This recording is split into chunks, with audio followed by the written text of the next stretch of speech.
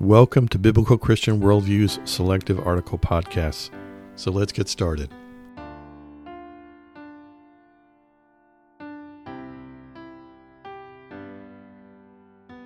Today's podcast is entitled The Asbury Experience. Everyone in the Christian community seems to be talking about Asbury, a small Christian college in the sleepy little town of Wilmore, Kentucky. With a student body of less than 2,000, over 50,000 folks from all over the world have been taking in the experience of revival over the last 2 weeks. Overwhelmed by the crowds, today is the last full day the campus will be supporting the event, and Fox News, among others, is taking in the scene. So the question is Asbury real? And I guess the question should begin with, what's the definition of real? I just received a message from a reader saying, quote, "There's a stirring. Praying a love for God's word follows too. I think it will," unquote. God is involved in our lives every second of every day. Typically, we have faith less than the size of a mustard seed and don't recognize His presence or call on His protection or wisdom as we drift from one earthly issue to the next throughout our day.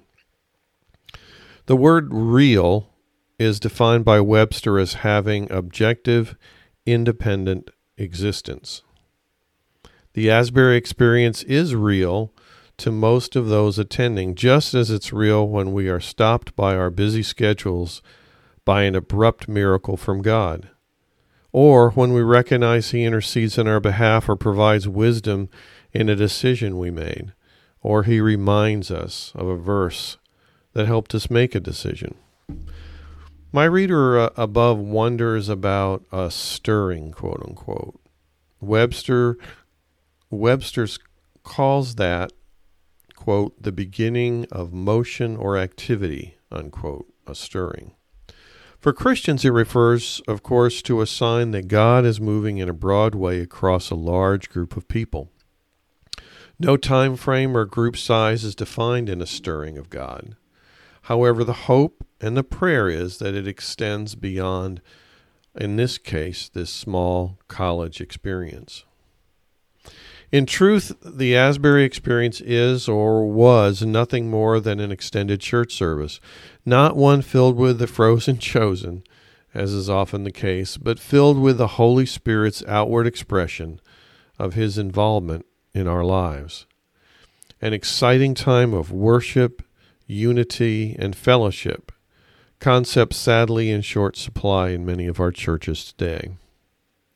Asbury is or was what church should be like every Sunday. The reason it lasted so long, the reason people were flying in from across the world, is that most in attendance longed for their Sunday mornings to be so spiritual.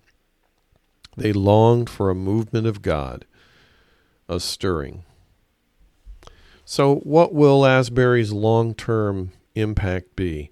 Great revivals and crusades have come and gone. However, in each case, there were those who were destined for hell that repented, were saved, and were redirected toward heaven. They were spiritual lives revived that likely impacted generations to come. We don't know what God has in mind from the Asbury experience. However, there's no question that lives were changed for eternity and generationally. As I watch the news, which is way too much, and report on it every night, I can't take my mind off the end times. It's an obsession and likely not a healthy one. God makes it clear we are not to know the day or the hour of Christ's return. Even Jesus, the man, was not given exact details. I look at Russia and China coming together, nuclear saber-rattling, AI, and ChatGPT, EMPs, climate change, the earthquake in Turkey, escalating war in the Ukraine, divisiveness at home, and the deterioration of American influence abroad, all through the lens of what is God doing and when will He be finished. When a rare, positive story like Asbury comes along, again with my obsession, I can't get past the thought that God is closing things down, as we, as Christians, need to be about His work with more intensity than at any other point in history. God bless you as you serve Him today.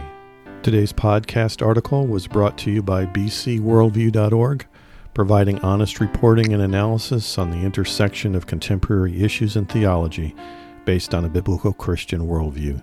May God bless you as you continue to walk through this life with our Savior and Lord.